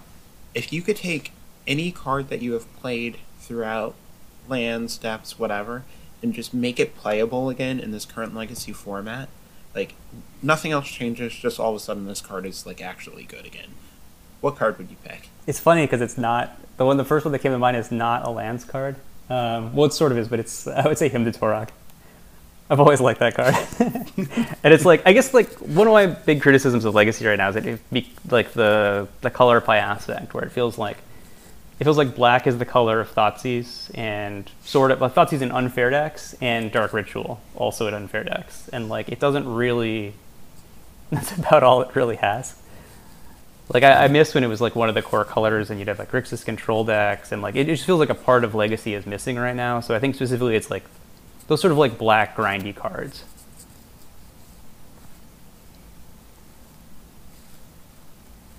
It's a good answer. And my least favorite card, which unfortunately is still around a little, would have to be Veil of Summer. Oh my gosh. Yeah, I'm kind of over that card, but it is it's doing good work versus like Tendrils of Agony and stuff like that. But God, the card's a blowout. Yeah, I definitely one time scooped a game. I scooped the match, and it was game 1, and my opponent had a main deck Veil on my Thoughtseize, and I was just like, nope, I'm out. It's not my day.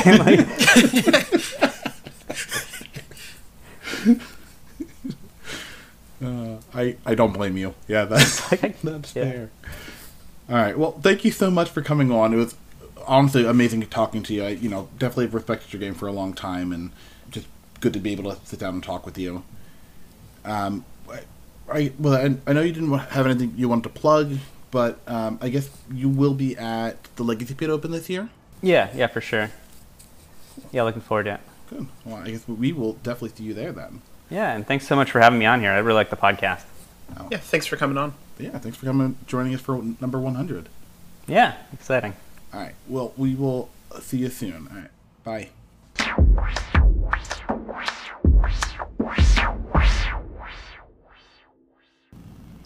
And welcome back. All right, we have our final guest this evening, afternoon. What would you call this, Mapson? It's been a long day. It does. It's whenever people are listening to it. Okay, so whatever time I'm going to leave a blank, and you can just fill it in with whatever time it currently is. So, our last guest, this blank, is actually I think one of my favorite players of all time. And I think very easily one of the best content producers we have in Magic, as well as if they had an SCG Hall of Fame, I think it would be named after this player. We have Jerry Thompson. Thanks for joining the show. That's such a nice intro. You're one of the players that I have watched, and I tried to play, Flash because of you. I tried to play Thopter Depths because of you. Even before, we had the inkling of a podcast or anything like that, I actually started doing content creation, partially because I was reading your articles all the time, and I was thinking, I could do this. Didn't really work out too well, but it's gotten better over the years. So. Well, as it turns out, you can do it, but nepotism also helps. So if you didn't have that going for you, I understand. Yeah. Oh, man. But no, it's really great to be able to talk to you. I very easily in my mind one of the top 5 players in that category at least. So it's really cool to be able to talk to you about depth, especially for our 100th episode. Yeah, this is cool. I think there was definitely a solid string of a few years where this was the thing that I was associated with the most closely, right? And now it's been like a decade ago or over a decade at this point. People have forgotten. There have been way more new people coming in through Magic. A lot of people have just stopped playing Magic and everything. So this is maybe not even the top 10 of things that people would associate with me at this point. So I love talking about this deck, absolutely, and it's great to talk about it with you two also. That kind of feels so weird that this deck is over 10 years old at this point. So for those who don't know, Jerry, I think, was like he said, at a time kind of known for engineering the Thopter Depths deck and Extended, a format that doesn't even exist anymore. So what gave you the idea from this deck, or can you just give us a little bit of the history of it? Yeah, so this is from a weird time in my Magic career because I was kind of on the way out. I had some Pro Tour qualifications left in me, and I was kind of still writing some articles, but maybe not the full every single week kind of thing. It was mostly just when I specifically had something I wanted to write about. And my thought was that I was dealing poker and running some poker rooms and stuff like that. And I just thought that that was kind of where my career was going. But I like playing in Pro Tours, so I was going to cash in the last 2 invites I had and just probably sail off and try and do real life stuff, right? So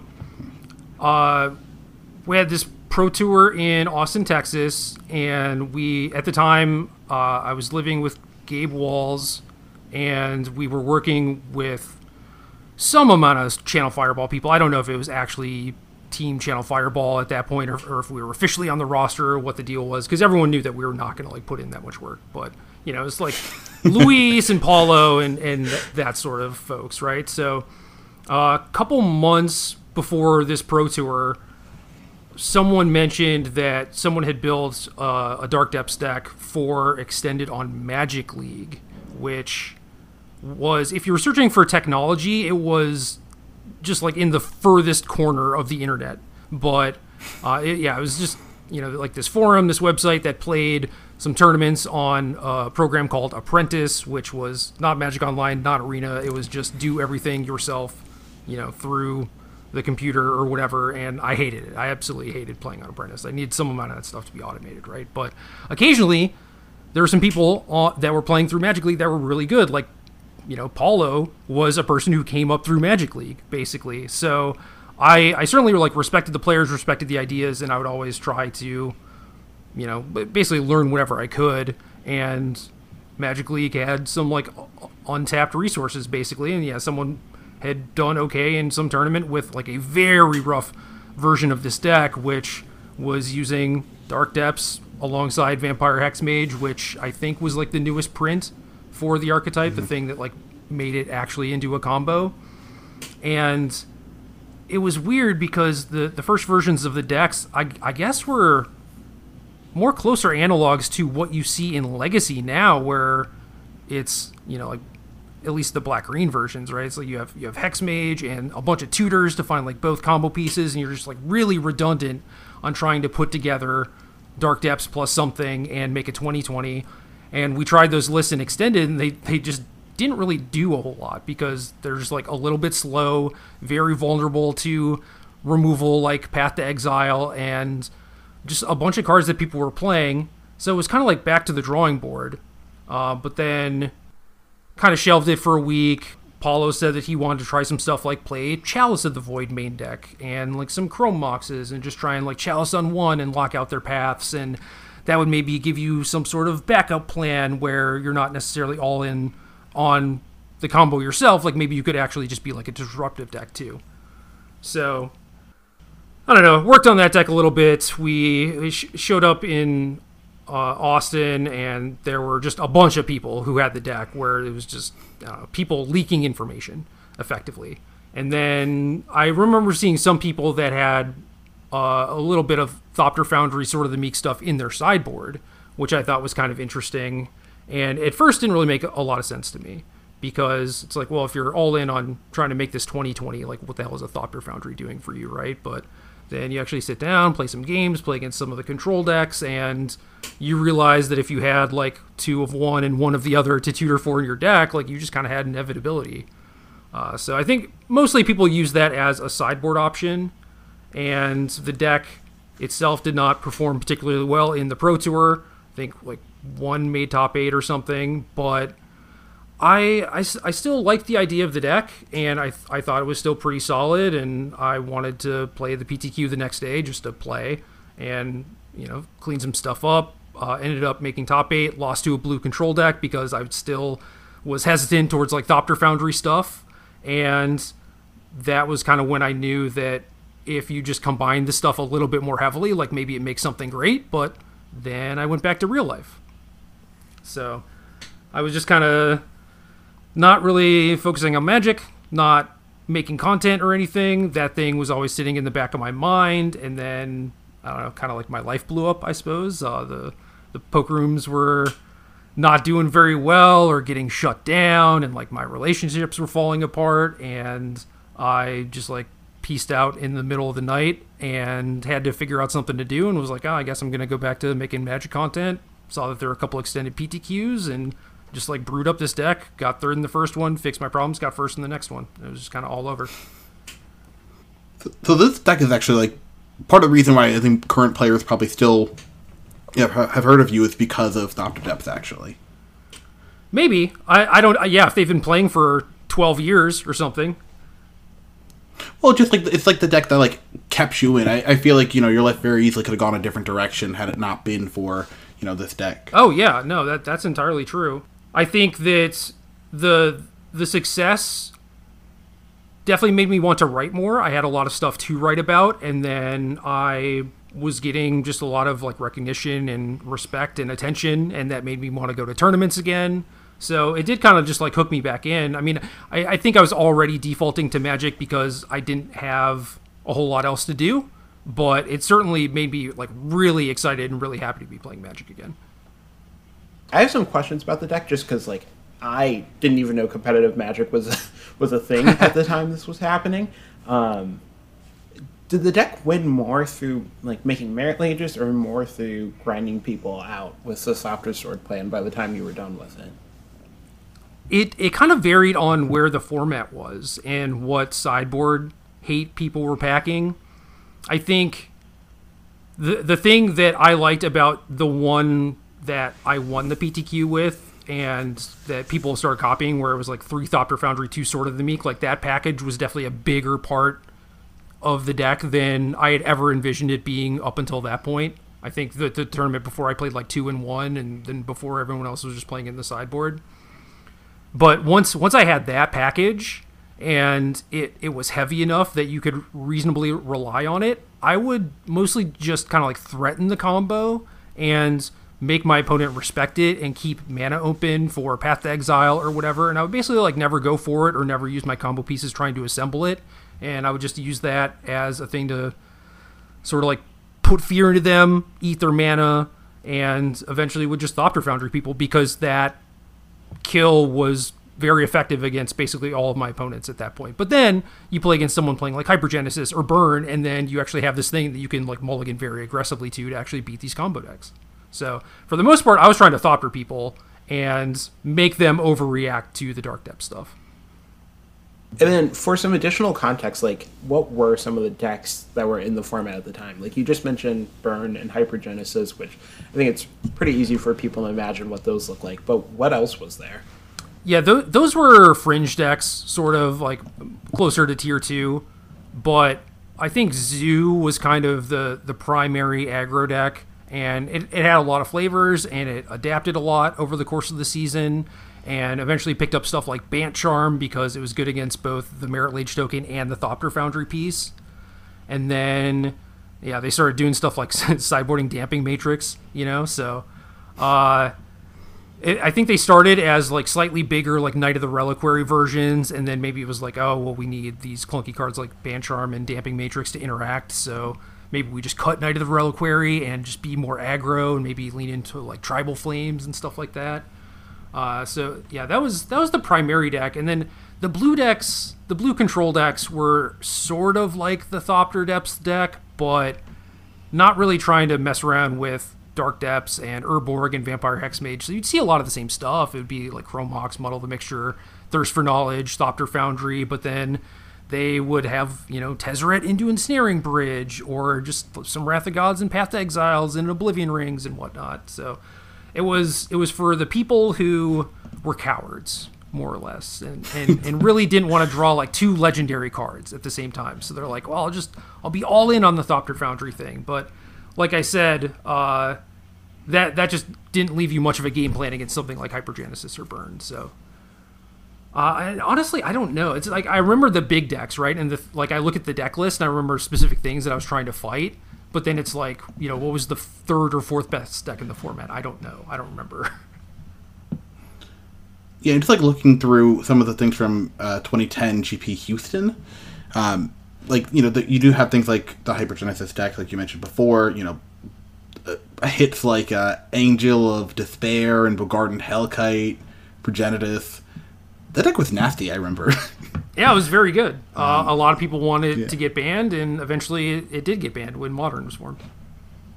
Mm-hmm. Also, things like Scapeshift, too. That's one I do remember being pretty good. It was really good in Standard around that time too, so made a transition into Extended. Yeah, this is one of the decks that, like, Paulo made a pretty good metagame choice. I'm, like, looking at Billy, look at Paulo's list from GP Houston, where he plays, like, some Repeals main deck and Into the Royal and stuff, because you can't lose the 2020, but your game plan is also, like, pretty good against just Thopter Foundry making a bunch of 1/1s. So, like, pretty good call from Paulo. Oh, yeah, absolutely. Yeah, I mean, and a lot of these decks, too, and I'm trying to remember some of these. Like, I remember there was, like, the Elves deck, which I know saw some changes, but the Elves deck was around. I came across this from the same GP, actually. A Boros list playing, like, Goblin Guide and played a GP Step Length. Yeah, this was Burn with basically, like, some ball lightnings, like some heavy-hitting creatures instead of more lava spikes. Yeah, Zekdar Shrine Expedition was insane at the time. Yeah, and you see the 4 Ghost Quarters in the mana base, right? Like, that was the one of the best possible cards against Dark Depths X-Mage, and just being able to, like, you have a good reason to play it because you get to Ghost Quarter your own Flagstones for your plated GOPs and stuff, so I don't know. I kind of like that deck. Yeah. Hmm? This format actually sounds so sick to me. I thought it was really enjoyable. I thought this format was really cool. I was playing a Death Cloud deck, if I remember correctly. I'm not sure if I can find one, but I was playing, Death Cloud, Life in the Loam, Tarmogoyf. This is one similar to it, playing, like, Smallpox, and a bunch of... This is more creature-heavy than what I was doing, but it was a really neat format. It was very diverse, I felt like. But, towards the time that Extended was ending and Modern was... I guess it was called Overextended for a little bit, I think was the name that Gavin came up for it. You could definitely feel... I felt like the decks were converging. I really did feel like the Thopter combo Depths deck was just better than everybody else's plan. Jerry, I don't know if you feel the same way about that. No, I definitely do, and I think for most weeks in the format, I just recommended that people played that deck, which... It's kind of unheard of, Metagames typically tend to shift and everything, but even 3 months into the PTQ season, at least for the US or North America, Thopter Depths had won something like 60 or 70% of the PTQs. Because it was just that good, and it was so hard to beat, and you lean super hard into fighting the Hexmage plan, and then you just end up losing to Thopter Foundry. So it's a thing that's, like, really frustrating for... definitely newer players, but even, like, intermediate players where, game 1 you kill them with the Dark Depths, so they just, like, load up on stuff for that, and then the next game you kill them with Thopter Foundry, and they're just like, this is so frustrating, what the hell happened, and especially since very few cards are good against the Dark Depths plan and the Thopter Foundry plan. So it was just brutal to be able to play in a PTQ and pick on someone who had not put in, like, hundreds of hours in the format. And you're talking about, like, the format being diverse and whatnot. It's like, yeah, technically it was, but it was also one of those formats where there were just some things that were so much better than everything else. And if you weren't playing with them, you were doing yourself a disservice. And that was just, one of those formats. And so, yeah, you could maybe top 8 a GP with, like, White Black Pox, but was that your best chance of winning the tournament? Probably not. So, kind of an obscure question here, an obscure hypothetical.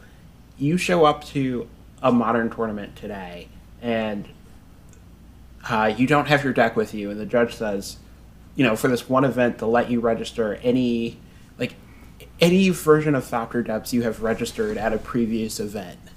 What do you think your chances are in like today's Modern format playing this deck? I mean, this deck was super sick 10 years ago, but Modern is, also 10 years of new cards, and I think we all know at this point that the new cards are quite good, so I don't know. They are very good. But you get, like, Chrome Mox, and you get Dark Depths, which are cards that are banned in Modern. Technically, yes, but how good is Dark Depths when... people just have, like, solitudes for you, right? I guess, what am I playing against?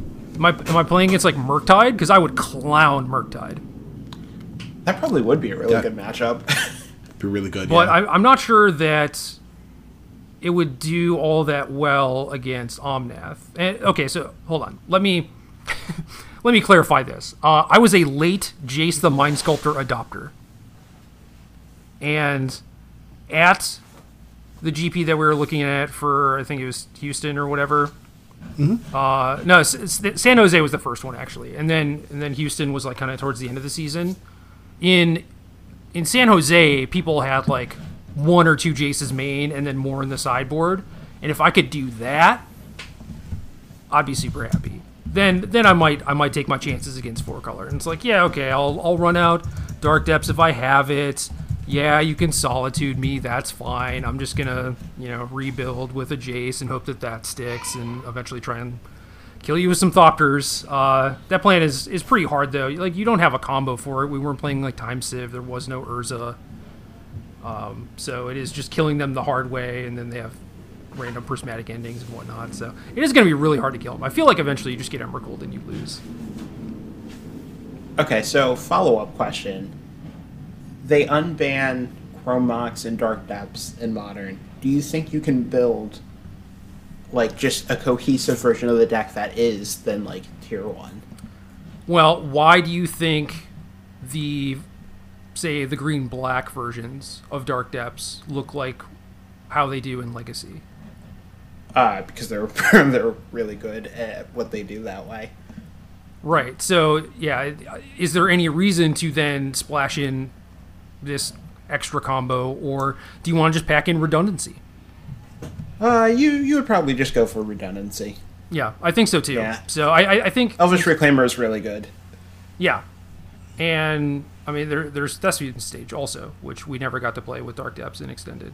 So yeah, you unban Chrome Mox Dark Depths. I think you just end up basically trying to play what the Legacy decks look like. You play Reclaimer, Depth Stage, whatever kind of like tutors and Sylvan Scrying sort of stuff you can fit or want to fit, whatever sort of disruption you want to play with, if it's like Thoughtseize, Decay, whatever, and I'm sure that deck is quite good.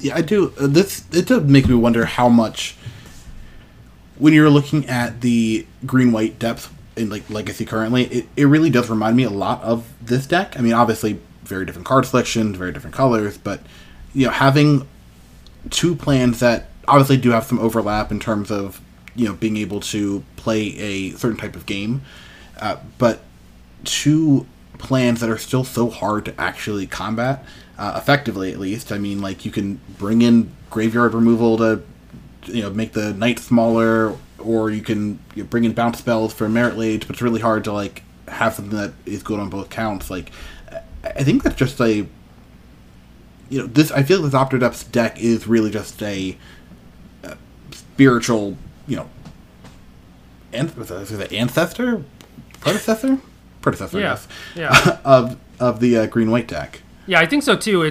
You look at this deck list and it has so much nonsense, right? It's like Muddle the Mixture, Beseech the Queen, a random Into the Royal, just like stuff and packages that you don't see at all today. And now you're just like, yeah, I play like Reclaimers and Knights, and those both like search for my combo and kill my opponent. And it's just like such a much cleaner, better way to do things. Like we had to get fancy back in the day, right? Yeah. Yeah, I mean, and like honestly, I think in terms of context too, like, Muddle the Mixture was a really good card versus like Scape Shift, things like that too. Like, there are definitely worth some benefits to playing these cards, besides the fact that Muddle the Mixture is also a tutor for Vampire Hexmage and things like that. Oh yeah. So yeah, it wasn't as good as playing something like Negate main deck, but it had its moments. It was also hard to cast, but yeah, it was solid. It was very serviceable, and there were definitely games where your opponent's like, oh yeah, I forgot you could cast that card, right? Like, it actually has text. Yeah. So, one of the reasons I always associate you with this deck, still to this day, even though, like I said, this was well before my time. Well, I shouldn't say well before. But anyways, is because you won an SCG Invitational and got yourself turned into a Merit Lage token. Can you just tell us, like, what that felt like? Well, around that time things were weird because now you think of SCG and Wizards as having like a pretty reasonable relationship, but I think back then it wasn't that good. And like SCG is, starting their own tournament circuit, and Wizards is not super happy about it. And I don't know like how petty they're being or whether this is stuff they would normally do or whatever. But SCG was like, okay, what kind of tokens can we make? And they're just like, nothing. If like we make a token of it, you can't make it, basically. So then I was basically like, I want to be on a Thopter, right? Because I like the Thopter Foundry part more than the Dark Depths part. And I think being a Merit Lage, like a 2020 indestructible is like narcissistic to some degree. So I was like, I don't know, that's kind of a bad look. But then they were just like, no Thopters, absolutely no Thopters. And it's like, well, I mean, you can't stop me from making like an avatar, right? It like doesn't say Merit Lage on it or anything. So that's kind of how it just ended up being. That was that a lot of my other options got removed. I didn't know that that they ever had a contentious relationship with WotC.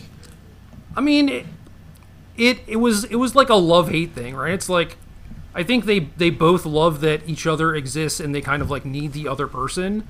But then when SCG starts doing their tournament series and Wizards is like, yo, you're cutting into like our PTQ revenue or whatever, and like GP revenue, like they're not going to be pretty happy about it. But eventually they just realized like, oh yeah, all of this stuff can coexist. But yeah, I mean, there were times where SCG was not allowed to run like any GPs, right? And like eventually they got over that hump and started figuring out how to work together and whatnot. Anyways, right, do we actually have Matthew, more questions or like? No, I was going to say, do you want to ask your wrap up questions? I just don't feel like they make sense. That's fair. I mean, we could like generalize them. So like, so Jerry, the wrap up questions we've been asking people. You can just say if you want to answer them or not. Yeah, hit me. We can record it for real. I'll just make stuff been up. asking That's fine. So I guess the one is a good question. We've been asking people like what their favorite matchups like were. We've been asking like biggest piece of advice for somebody who's new to depth strategies. Biggest mistake you see people making, but like the mistakes people were making 10 years ago may or may not be the same mistakes people are making today. I don't know. Yeah, basically, you would think that I would want to be playing these decks, right? But two things. One, I'm addicted to Brainstorm. And two, when they don't have kind of like a nonsensical backup plan, I'm not really about it, So I tried a lot to see if I could get like Brainstorm Dark Depths into Legacy or whatever. It's just too bad, which I'm sure y'all have also probably tried and found out. But it existed for a while recently. Well, good for them. God bless them. Yeah, so unfortunately, my Dark Depths knowledge and the advice that I could give is mostly grounded in like 2010. Yeah, so maybe not that helpful.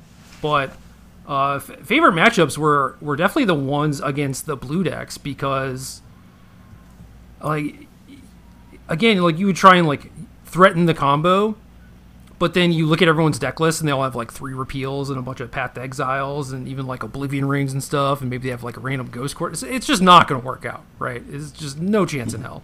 So you're like, all right, I'm going to side out a couple Hex Mages, a couple Depths, maybe like 4th Urborg, and I guess try and match them with what they do.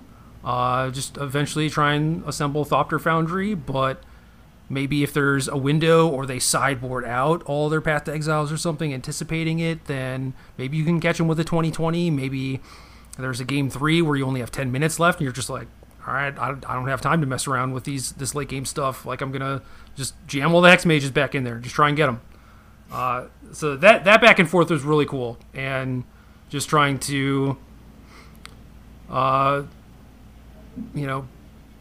capitalize on the fact that they maybe had some dead cards and that you have discard where mostly they had counter magic. You're both playing card advantage stuff and like these late game engines, and it was so intricate and so awesome. And if either party basically messed up slightly, it was game over. But then like Jace came out and kind of ruined it, because it was like you resolve a Jace and just the game ends. So it sort of took the fun out of it. But those were definitely my favorite matchups, and I transport me to a time where I can play a matchup like that, and I will be all about it. Yeah, Jace does tend to ruin things.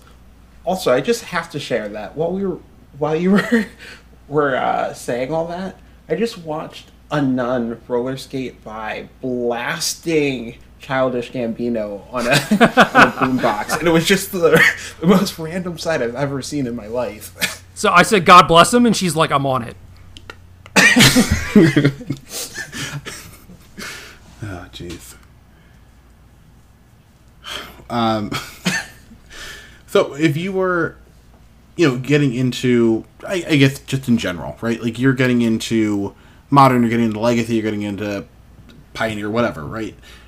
What advice would you have for somebody getting into competitive Magic? Well, assuming your confidence level is high that you found the format that's right for you.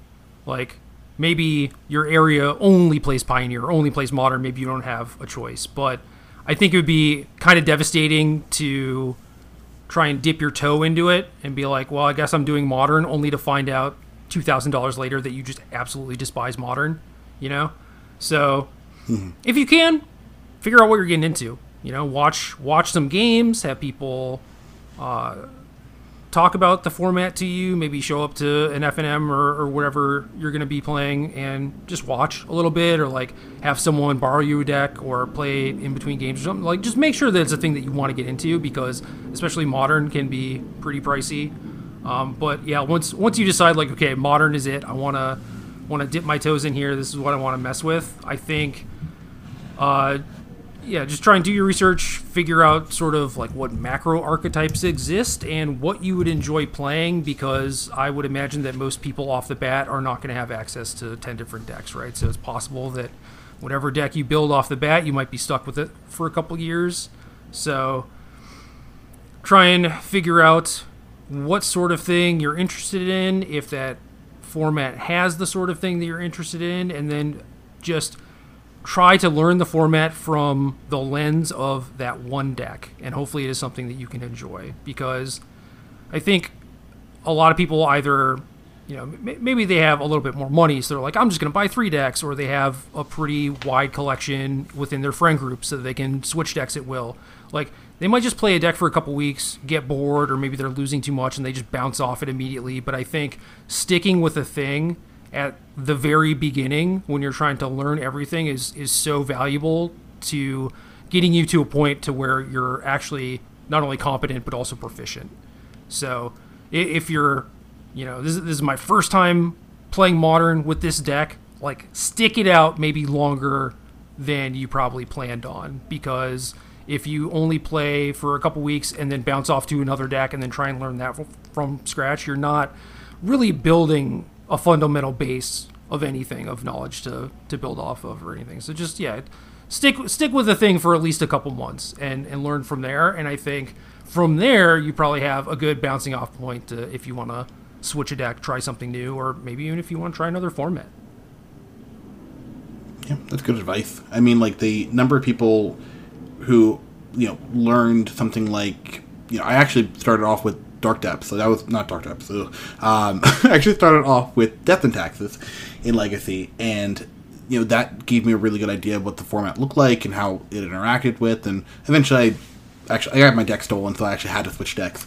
But that's unfortunate. Yeah, that'll do it.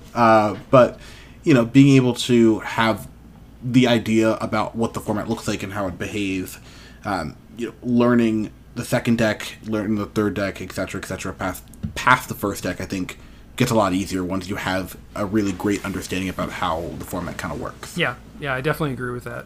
And I don't know, that's just a thing that people don't really talk about as far as getting into a format from scratch. It's always like, try all the decks or whatever. And it's like, but how do you ever absorb any information from that, right? Like, It just baffles me. Like, obviously people learn in different ways and everything, but if I was just like playing a new deck in a brand new format every week, there's just no way in hell I'd be able to remember anything or even figure out what I like. You know, it'd just be too much. Mm-hmm. Yeah, there's a lot of intricacies with the format, and like I think you cannot master how to cast Brainstorm correctly in a week or 2 weeks. And, you know, even you're talking about depth, like, you know, I've played a couple, you know, leagues with green-white, and getting one playthrough with Mapson is 100 times more useful than anything that I'm doing.